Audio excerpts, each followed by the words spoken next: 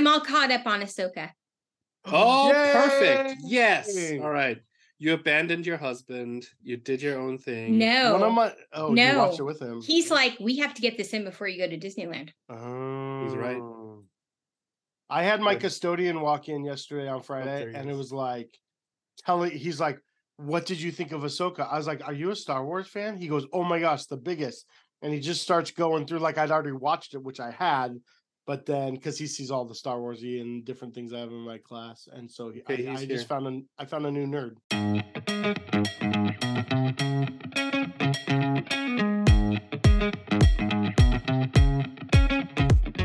Welcome to Rebel Teacher Alliance, the podcast where teachers rethink student engagement, with Jamie Halsey, Fabian Hoffman, and Scott Kazarian. All right, everybody, we have a great show for you today. We're so excited for you to tune in. We get to geek out on all things Star Wars. We're very excited about that. We're talking to Eric Baker, the prop fabricator for things like the Wizarding World of Harry Potter and our Galaxy's Edge. That's right. It's our Galaxy's Edge. But not just the prop fabricator. I mean, that was what he did like when he was a wee lad. But he was like the creative director of both and both parks. So Florida, so it's a big California. deal. Like I'm still like not sure how that happened. We do talk about it in the interview, but it's surreal. It's really surreal that somebody who is responsible for literally my favorite place on earth wanted to talk to us. So we hope you enjoy the episode, because we sure enjoyed talking to Eric. Yep, Eric Baker coming up. Hey, everybody. Welcome back to Rebel Teacher Alliance. Holy smokes, guys. I don't even know what's happening today, but today is like living in a dream of sorts, of bringing somebody, a guest on that sort of dabbles in our world. But really, we just want to dabble in his world because of what he does. So, Fabian, this is kind of your baby. Why don't you take it away? Who do we got? My today? baby. Okay, that's weird. Weird. But okay. So a couple I don't even know how long. It was last year. Yeah, last year, like March, May. I had this crazy idea of trying to turn my classroom into a Star Wars set, and I didn't know what to do. I had no idea how to go about it, but I thought it would be cool. And so I started reaching out. I have this book called The Art of Galaxy's Edge. And I was so fascinated with Galaxy's Edge and how it looks. And so I found the page of all the people that were involved in it. And I just started writing messages on LinkedIn, trying to find people on LinkedIn that might actually respond to me. And so desperate emails out to the It was universe. a desperate email that I sent out. Please help me, whoever reaches this. So I did, and our guest Eric Baker did respond to it and was so kind with his time and helped me out. And correct me if I'm wrong, I think you're listed as the executive creative director. Just creative director. Creative director. Okay, creative director. Which still is like huge, like considering it's Imagineering, it's Disney, and so I was just blown away that somebody like you would respond to a little old teacher like me. We were all blown away by that. We're still kind of blown away by that. Yeah. So welcome, Eric Baker. Woo! Oh my gosh, we're so glad you're here. If you don't know, you can go on Disney Plus to One Day at Disney. And there's a segment, probably like 15 minutes about, I bet. There's a chunk of it, 5 minutes. Yeah, they split them up in like mini episodes. Okay. And then there's also a feature version of it, the 2-hour version. I'm in that also. That's the one I was thinking of, was the longer one where you get like a chunk. Yeah. And it's really awesome that you're here. You are the creative director of what, Galaxy's Edge? I was one of the creative directors on Galaxy's Edge. So there were a few of us, but my focus was mainly on the props and set dressing and things that really brought the world to life. And I mean, as one executive put it, if it weren't for the work that my team did, it would just be a bunch of funny looking buildings. So we tell, with the set dressings and the props, and we tell the stories of the people who live there. And a lot of what we do is never even seen or heard by anyone, because it's just stuff we do for ourselves. Like figuring out, a lot of times we'll make up our own story for a shop owner, for instance, if there's not a specific story that goes with that shop owner. And it'll be just to help us think, well, this guy walks in the shop every morning, and he hangs his apron on the wall, and he makes a cup of blue milk, and he sits over here and does his thing. And so we, just to help us figure out how to decorate the places and make them look believable, we kind of make up our own little stories sometime of how the shopkeepers and citizens of an area would go about their day. And you have to visualize everything. Like everything is just living immersively in it. Yeah. And one of the cool things about Star Wars is we were allowed, we had so much freedom to create, because there wasn't, like, for instance, before Star Wars, I did the Wizarding Worlds of Harry Potter for Universal Studios. And with Potter, you have such a rich background in the books and the movies, but the books more than the movies, even, because J.K. Rowling really wrote so much detail into those books. And there's really not that much in the Star Wars world that exists. I mean, like, for instance, when a stormtrooper goes home, what does he hang his helmet on, or just everyday things. So it was really fun for us to get to come up with that stuff and get to expand on this world that we already loved, since 1977, and getting to take that world to a different level and really bring it to a place where people could walk about and enjoy it and get to really live in the world. It's just so fascinating, because we were just there last weekend. We went on Smuggler's Run, and the line of Smuggler's Run, it's, for those of you who don't know, it's like the Onaka Transport Solutions. They are on Batu, and they have the Millennium Falcon at this point, and they use it to go, and you have to go find coaxium. Like, that's the theme of the ride. And just standing in line and like looking at what does a spaceport essentially look like, that where there is repairs and blah blah, and then you look in the lines and there are these details that just blow me away. Like, there's a table where people played sabacc. There's a table, there's like a bucket or a helmet of a scout trooper that they use as a bucket for drip, like oil or whatever it is, right? It's these tiny little things that us nerds were like, oh my God, I can't believe they did that. And everybody else in the line just like goes there and they're just like, yeah, this makes sense to me, like without thinking about it, because it feels so real. And that's like, I remember I was talking to Tom Spina, because you told me, talk to Tom Spina, who's like an incredible artist himself. He does creatures for like busts that he sells, right? He works on how would you say it, restoring things like film props, etc. Like, he's amazing. But I talked to him in Anaheim last year during the convention, during Star Wars Celebration, and he said, oh my God, you have to talk to Eric Baker, because he forgot that you told him about me. And he's like, if there's one person out in the industry who has an eye for Star Wars, it's Eric Baker. So you have like clout amongst so many creative people. So it's really awesome. You have some clout with me too, so that works. So I'm very generous with my clout. So I'm curious. I was watching the video of one day at Disney to do some research for today, and one of the things you notice, and obviously you're in charge, so you're the face of it when it comes to this one day at Disney.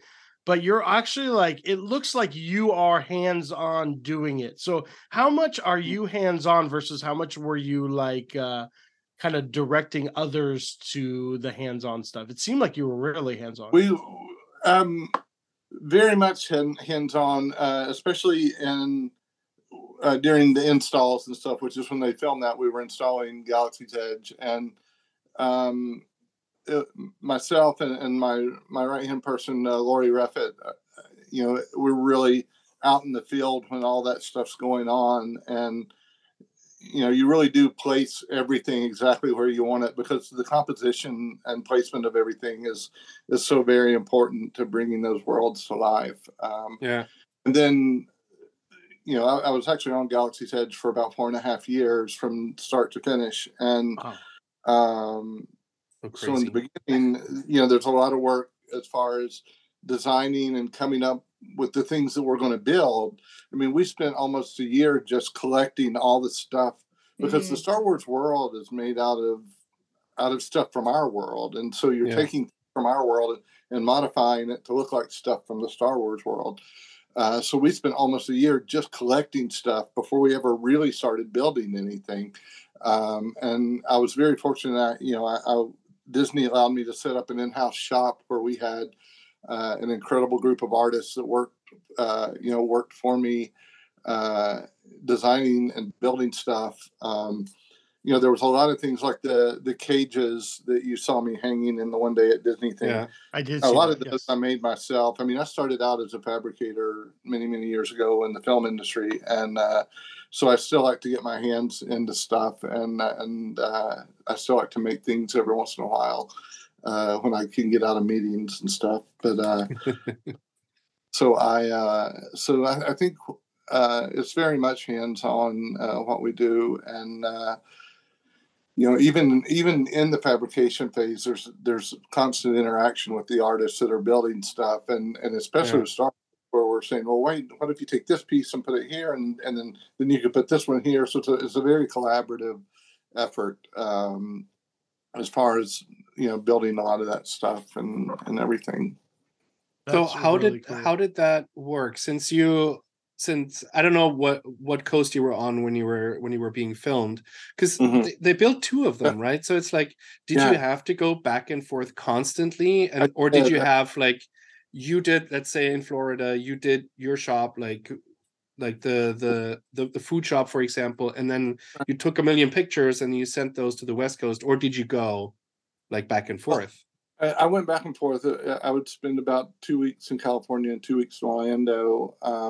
But during the install, Lori, who I mentioned, my right-hand person, she was, because California was the first one, and so we were still building stuff in Florida for the Florida part while we were installing California. So Lori went out there, and she was there pretty much full time, overseeing things during the install, and then I would go back and forth to keep things going back at the shop in Orlando, and then also to keep an eye on the stuff that had started installing in Orlando. Orlando, I think, was 6 months behind or something like that. So we had a little more time to think about it, and got to do a little bit more than we did in California, in Orlando. Do you get to like improve a little bit upon what you did in California? You're like, ooh, I like this, but this could have been better, and I'll just do it differently in Florida. It's like a do-over. Definitely did some of that, and I like them. I love them both, but I definitely think my work anyway is a little bit better in Orlando because we had more time to think about it, and we did get to improve on some stuff. But the One Day at Disney thing was just so top secret. I didn't even, I just got told, you're going to be out in California next week.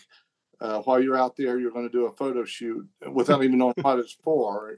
And when it finally came time to do the photo shoot, they told me what it was. But even my boss and my manager didn't even know about it.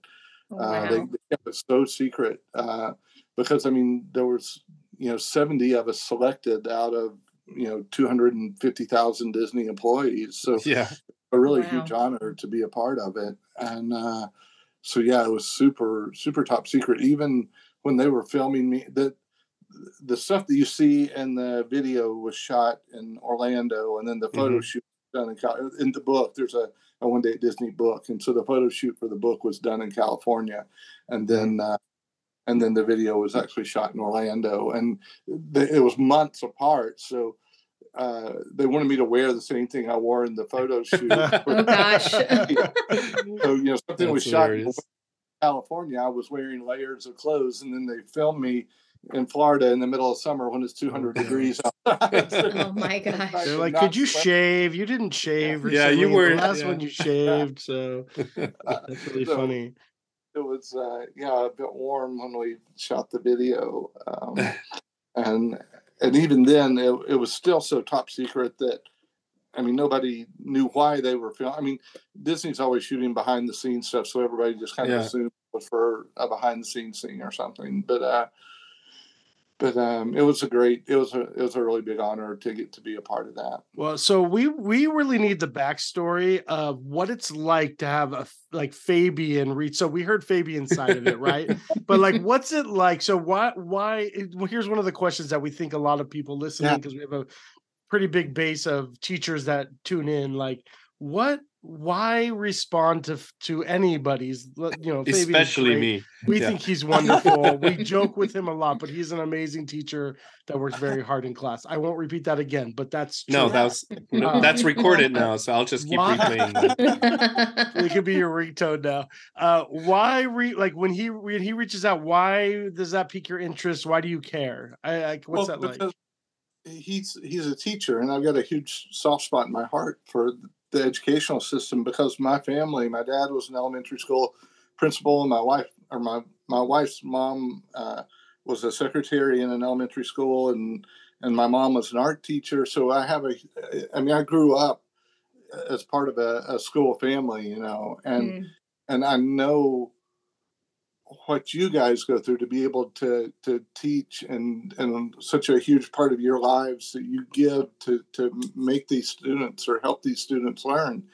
And if I can help out with that a little bit, I love doing it. And I try to respond to just about anybody that reaches out to me, just as a courtesy. But so Fabian wasn't special in you reaching out then? It was just okay. No.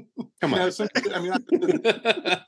I mean, if I could have come out to California and helped him decorate his classroom, I would have. Oh my gosh! Wow! I would. Well, you did video in, right? You videoed in, and you had a conversation with his design class.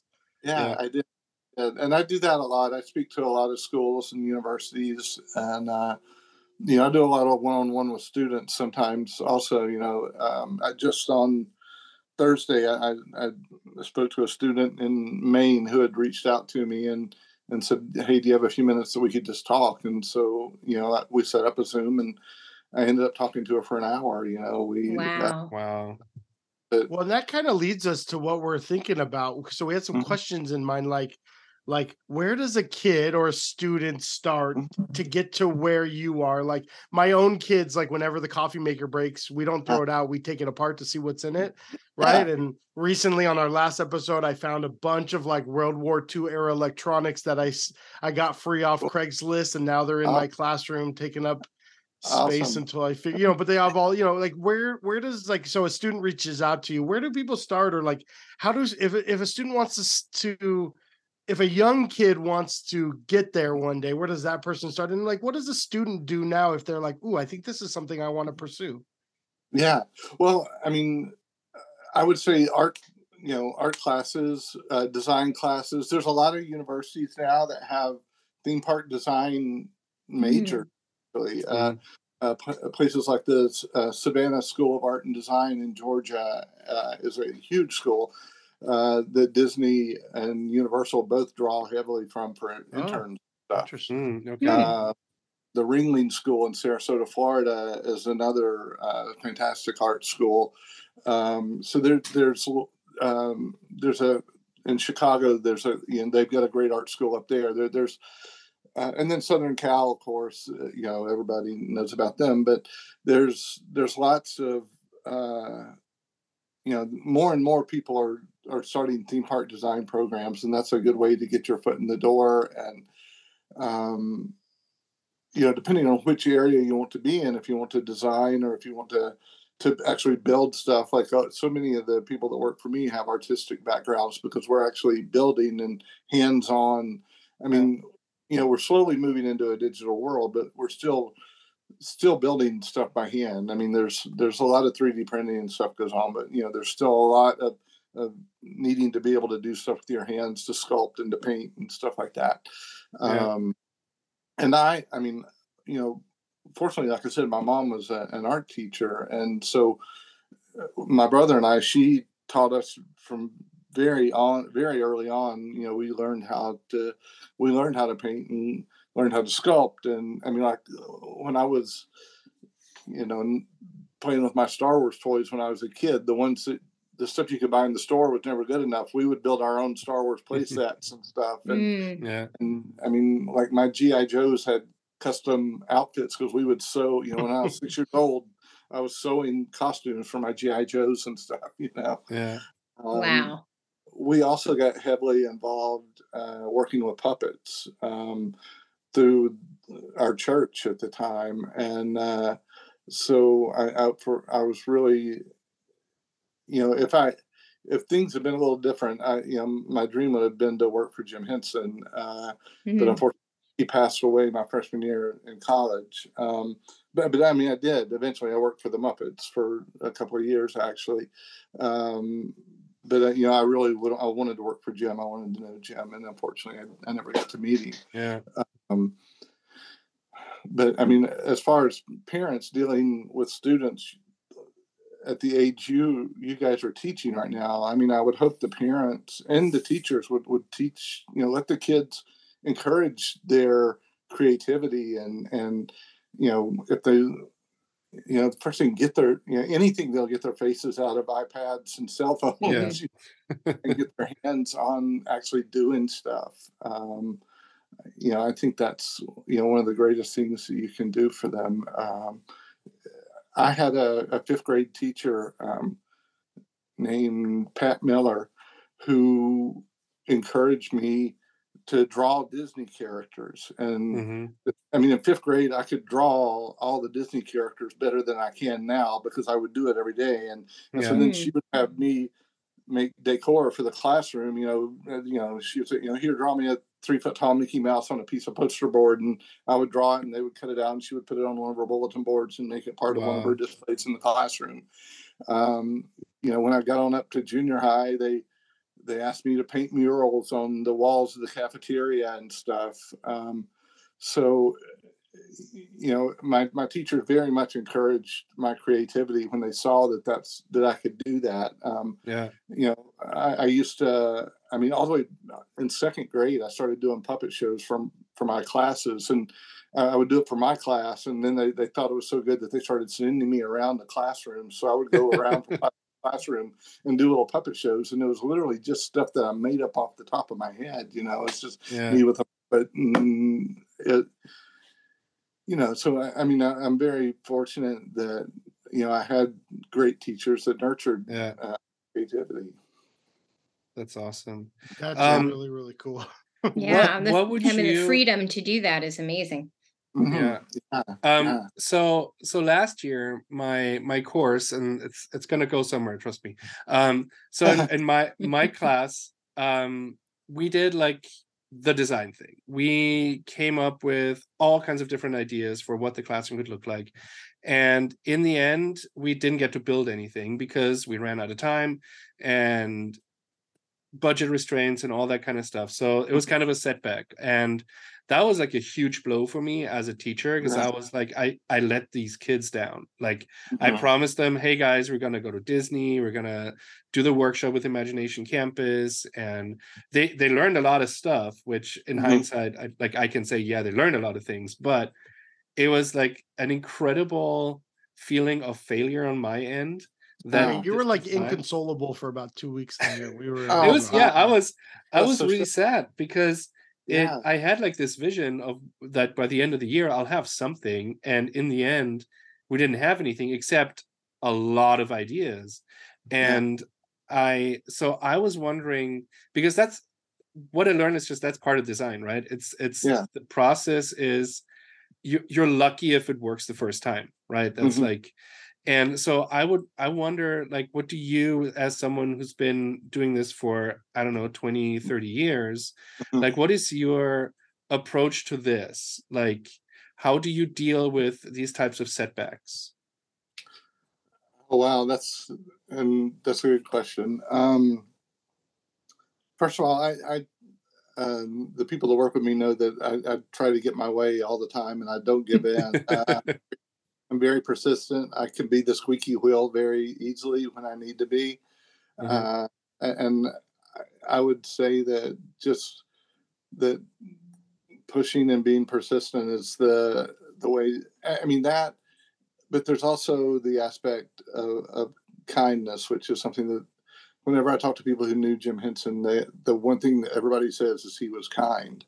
And so I try to be kind to everybody that I deal with and that I work with. And I find that you can get what you want a lot more by being nice to people than not being a nice person. So I try to do that and try to set that example for my employees and everything also. So I don't know if that answered your question at all. No, it totally did, because that's a thin line you got to walk between persistent squeaky wheel, but also like, hey, here's the vision. I really think we need to keep going this direction, but I'm going to do it with kindness. There's value there for sure. There's been times, because I'm from the South, and I remember one time I was dealing with executives at Warner Brothers, and I found out that they just loved my Southern accent. So I would really put it on extra heavy when dealing with them, just because I knew it was a way of greasing the wheels. And that's hilarious. Yeah. So you did a lot of painting. How did you get to like tinkering? Because for me, as a dad of 4 boys who tinkers a lot, I have a maker space now, sort of like 3 tables I've smashed together, where we have computers in my classroom that sometimes we'll just disassemble because they're decommissioned or something. Like, when did you get to the tinkering part of things and looking at, like, let's just say a cage looking thing and being like, oh yeah, if we paint that, that's going to fit there. And if we do this or add this thing to it, like, when did that come about? I think that came about, but so after I graduated from college, or my major was film production and my minor was theatrical design. And I started working on low budget television shows and movies and stuff. And from being on those shows, that it made me learn how to do a lot with nothing, because they had such low budget. I mean, basically anything that was on any live shows that Nickelodeon did in the early 90s, I worked on those shows. And so I did a lot of children's television. And so, we get to it's like I could walk in Home Depot and walk around and go, hey, that could be a piece of that, and that could be a piece of that. And you look at shapes. I look at, look at shapes of things and go, well, that kind of looks like that. And if I paint it this way, it'll look like that. And you're constantly problem solving, because the writers come, and this was it's kind of a double-edged sword. That it was the writers come up with crazy stuff and you have to create it. But then when you keep being successful and keep always coming up with the crazy stuff they write, then they keep upping. Oh yeah. Too high of expectations. Yeah, you gotta what is it, like lower expectations or something? Under deliver. How's that work? Or something like that, right? Yeah. But I remember, it's like I was working on a show called Clarissa Explains It All, and that was the show where I got my big break. That was my first job as a prop fabricator, and we kept doing more and more stuff that they loved, and then finally it's almost like they started writing episodes just for us to come up with stuff, like we ended up doing. Oh my gosh. I'd get a script and it would say, Clarissa dreams she's having dinner and her potatoes look like a Porsche.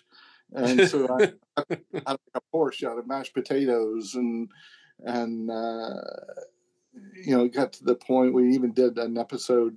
They knew that we were all nerds and loved Star Trek and Star Wars. And so we did a whole episode around Star Trek. And so we got to build the bridge of the Enterprise, because they knew that we loved doing that. Wow. And so they, it was just so much fun. It was such a great show. And it was always fun to get to that point where you get to collaborate with the writers. And we could actually come to them with ideas and go, hey, we could do this if you can put it in one of the scripts, And so, so that was, like I said, Nickelodeon is where I got my start. And I think that's where I really learned how to cobble things together out of different pieces and stuff.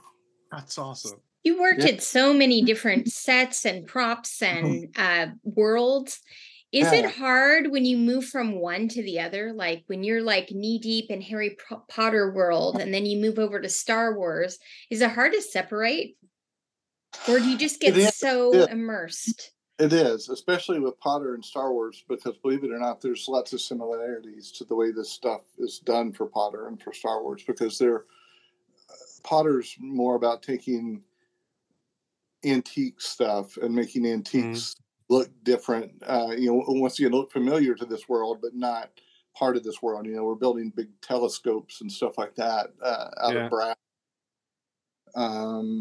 So, I mean, the first thing I do when I'm starting out something like that, especially if it's something that's an intellectual property that's tied to a film, is I just completely immerse myself in the film. So I've got an iPad that I carry with me all the time. And so I'll load, like I had every Harry Potter film on my iPad and every Star Wars film. And so anytime I had downtime, like if I was on a plane, I was watching those films and watching the backgrounds more than watching the story. Yeah, that's called research. That's not called watching a movie, right? That's called research and R&D, right? You're doing some R&D. Believe it or not, I get paid for this.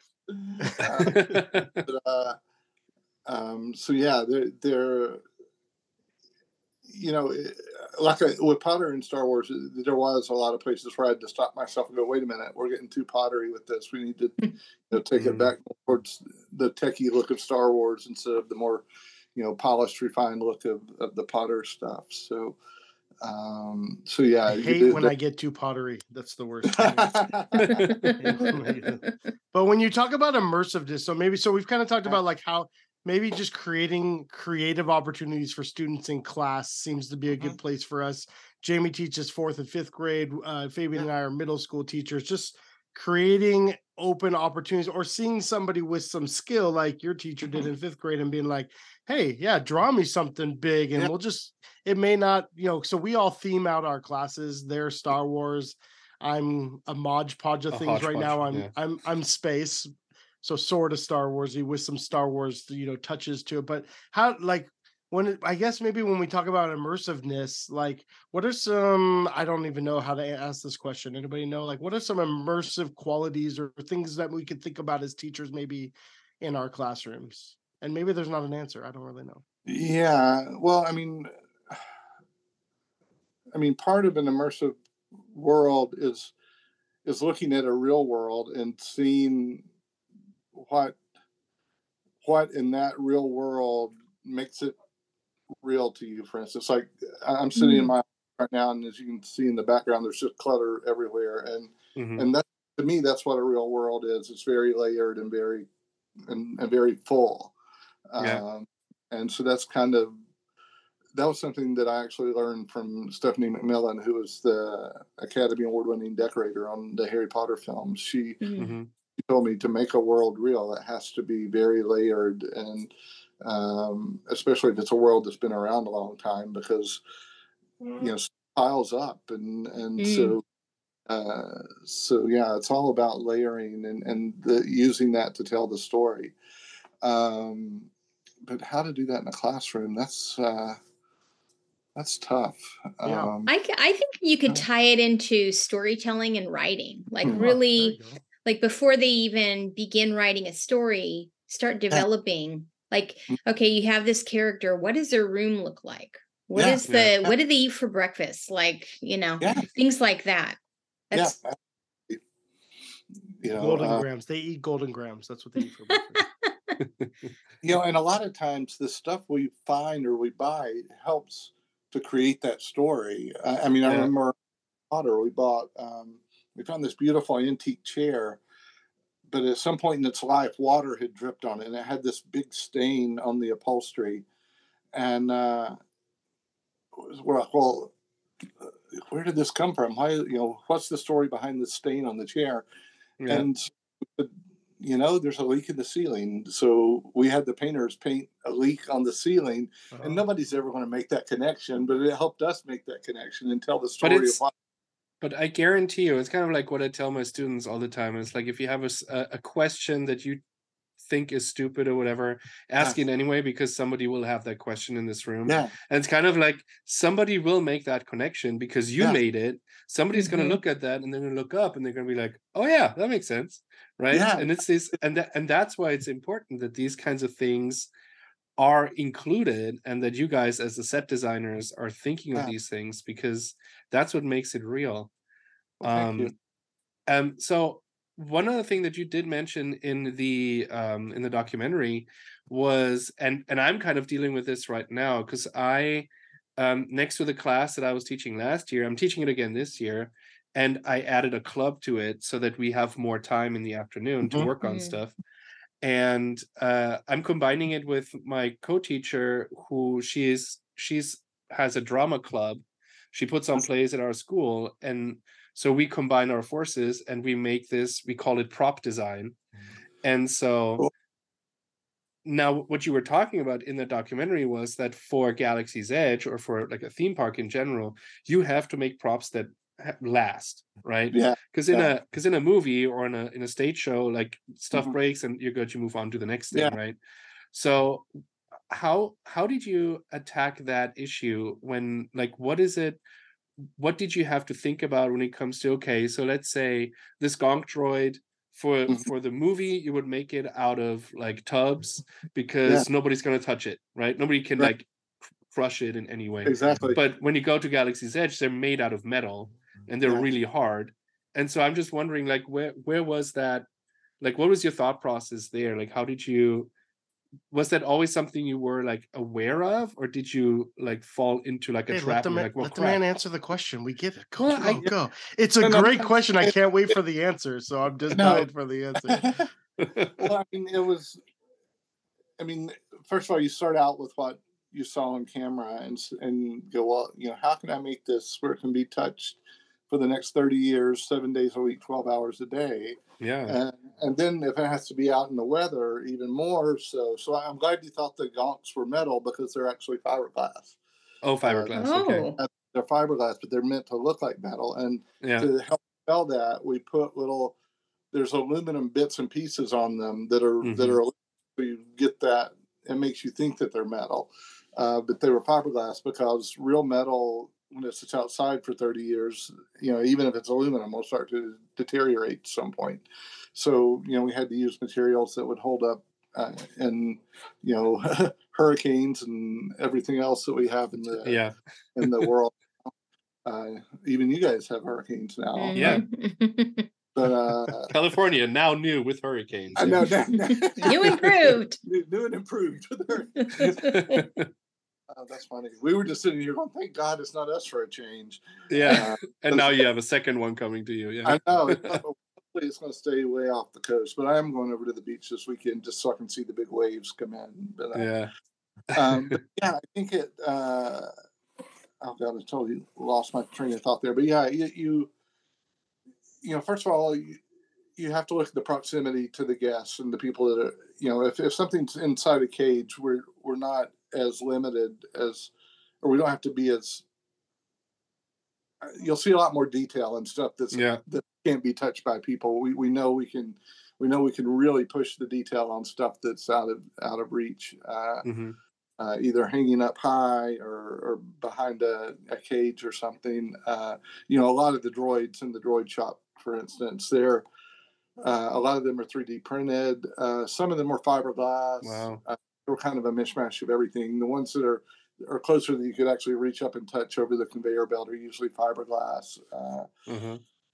But it's really, you kind of look at the situation where it's going to be used and try and figure out how to make it, to convey what you saw on camera, but to make it as what we call guest proof as possible. Well, and in our classrooms, we have a bunch of hooligans who love to touch it, not just like nicely touch, but like bang and test the limits, right? So I imagine in a park, there's tons of that, right? They're not just going to touch it and be awed by it. They're going to try to destroy it. They will, and a lot of them feel that that we owe it to them for them to take something home.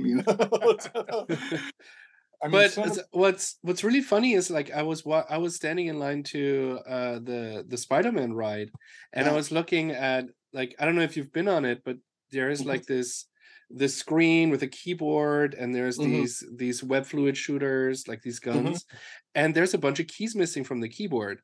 And I was like, that's probably like people climbing over and just taking it, versus when I look at Galaxy's Edge, I have not once noticed anything like that, where it's like, oh, somebody took that.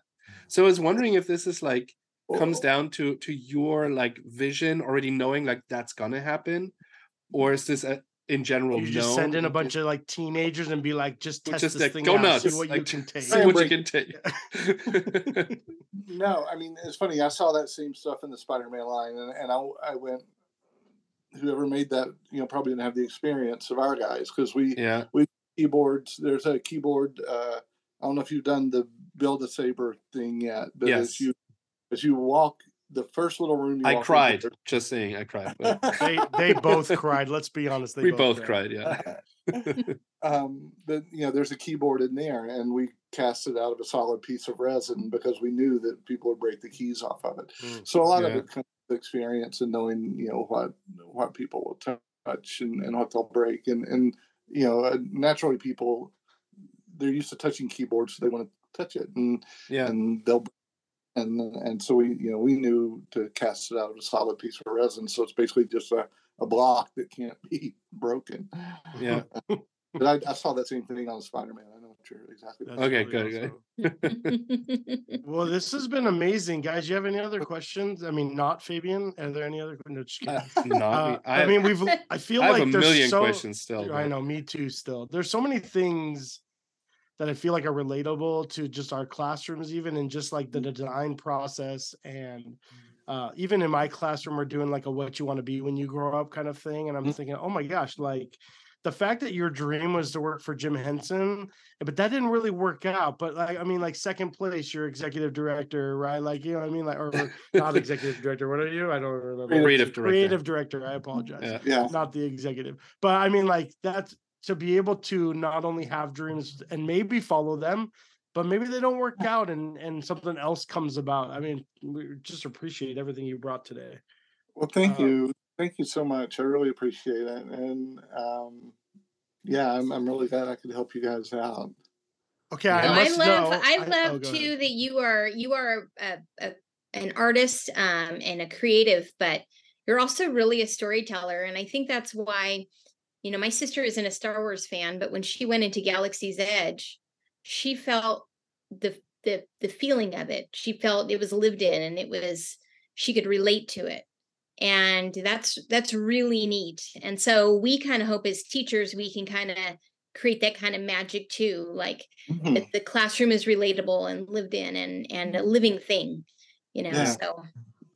That's great. I'm glad that you guys try to do that. And I love so much, that Fabian, with what Fabian was doing with his classroom, and to get the kids involved in that type of stuff, it's just really cool.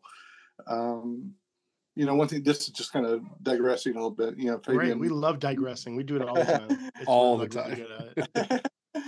Fabian had mentioned in the queue line for the Millennium Falcon ride, seeing the different stuff in there, and that was all done by one of my set dressers, Brad Ringhausen, who put most of that together. But that's one thing that we like to do, is try and make it so every time you go back, you see something different, because it makes you want to keep coming back. And one of the places I went crazy was in the antiquarian. That was just like my baby. I tried to put as much Star Wars stuff in there as I could, because it really was a place where you could tell the history of the world. You could have stuff from way back in the old Republic, and then just from all the timelines. So when you go in there, you'll see stuff from everywhere, but every time you go, you'll probably see something different. You found your own nerdy spot within the larger nerdy. Wow. Wow, that's awesome. That's epic. What made you decide to put the Ark of the Covenant in there? Were you part of that, or because it's gone now? But it's gone. Yeah, that came from an executive actually, who said, "Hey, wouldn't it be cool if we had the Ark in there?" Because I never thought they would let us have it. It came out of the Great Movie Ride. Okay. And then we made a duplicate for California, and so some executive said, "Oh, it wouldn't be cool to put in there," and I agreed. I thought it was neat, and then because it's so random. It's not in universe, but then it still fits because it's supernatural. It's kind of weird. It's like it's still like, and it's Doc Ondar. He'll get his hands on something like that, right? But unfortunately, what happened is, I mean, before we even got open, all the cast members had figured out it was there, and then they started pointing it out to everybody that came in, and it started became a away thing. from the world being real. Then because they're going, hey, every guest that came in, they're going, hey, look, there's the Ark of the Covenant, and it was supposed to it didn't really distract from the story, because when people are in that world, we want them to believe that they're in the world, and it kind of them out of it when you point stuff like that out. And so I think the one in California, we may have just thrown a tarp over it. I think it's still up there, maybe covered up, and then Jamie will check for us. I will. Where do I go in Doc Ondar's? It was right up by the foot of the Wampa. Okay, I'll look tomorrow. Wampa. But I think we just put a tarp over that one, and then the one in Florida, they repurposed and moved it. I think it's at a place called the Hangar Bar now, which is actually based on Indiana Jones. It's that makes sense, right? You're like trying to do one thing, and if that one thing kind of gets detracted from, I mean, it makes sense. Well, I mean, we're big believers that people ruin everything. So thanks, cast members. For one of the things we do in our gamified classes is we hide Easter eggs in our class, and with the intention that some kid may never ever find it, and it's okay. We have to kind of live with it, right? And but when they do, it's like this magic thing that unlocks their brain a little bit. Well, and that's one of the fun. We do that too, and that's one of the things I really enjoy doing. And I like to. I'm on a lot of the, Facebook pages and stuff, just because I like to watch. There's a lot of Galaxy's Edge pages, and I like to watch to see what people are seeing. But not only that, when they're trying to guess how we did something, or their thought process trying to figure out what we did, and it's funny. A lot of times they come with, I see what they're saying. I'm like, wow, we should have done that. That would have been cool. Yeah. That's what we did. Sure. Yeah, totally. Yeah. Speaking of Easter eggs, what is something that people should look for in Galaxy's Edge where you're like, that is something? I mean, hidden Mickeys is one thing, right? There's like when you walk down the ramp to the Millennium Falcon, there's like the hidden Mickey there, the blaster bolts that made like its mark in the wall.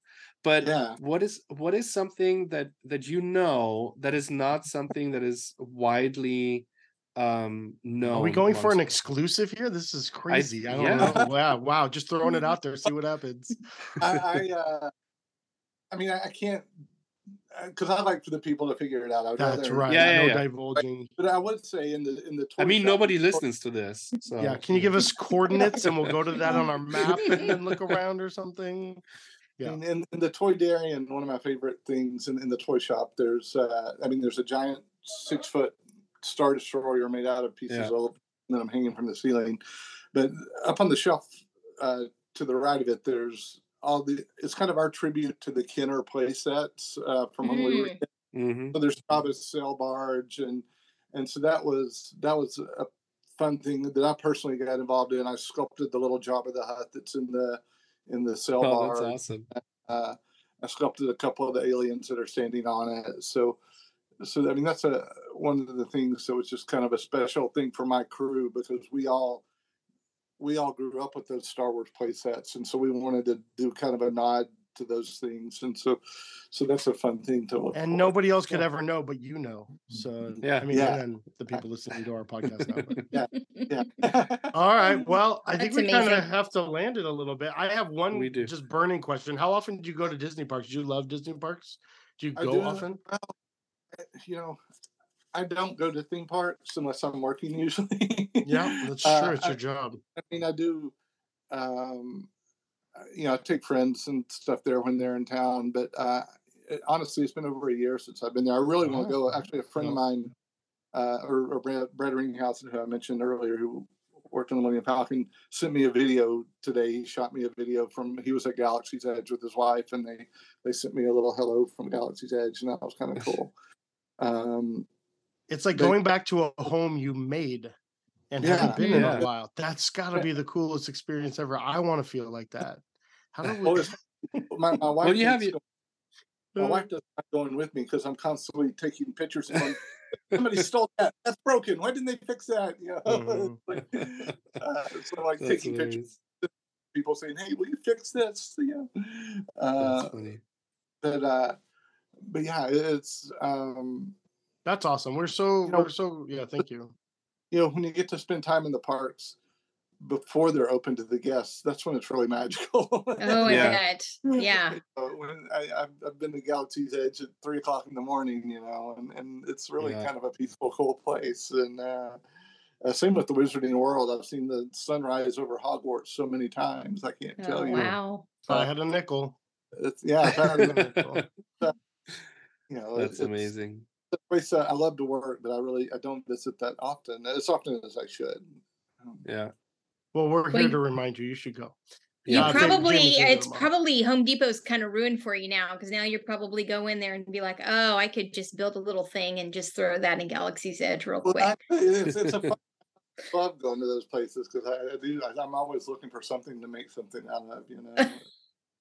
Gosh, this has been amazing, and we're still feel like Fabian's making it up a little, but we're really glad you. Yeah, we appreciate you coming on. Thank you for saying yes to us. I mean, we're just, that's amazing. Eric, how do people find you? Do people find you, or are you kind of off the radar? I mean, and that's okay too. You'll find me on LinkedIn. I tend MySpace on Facebook stuff like that. I tend not to friend people unless they're friends of mine. But, they'll just Google you then. A lot of people find me on LinkedIn. And check him out on his Disney Plus One Day At, right? It's really cool. Yeah.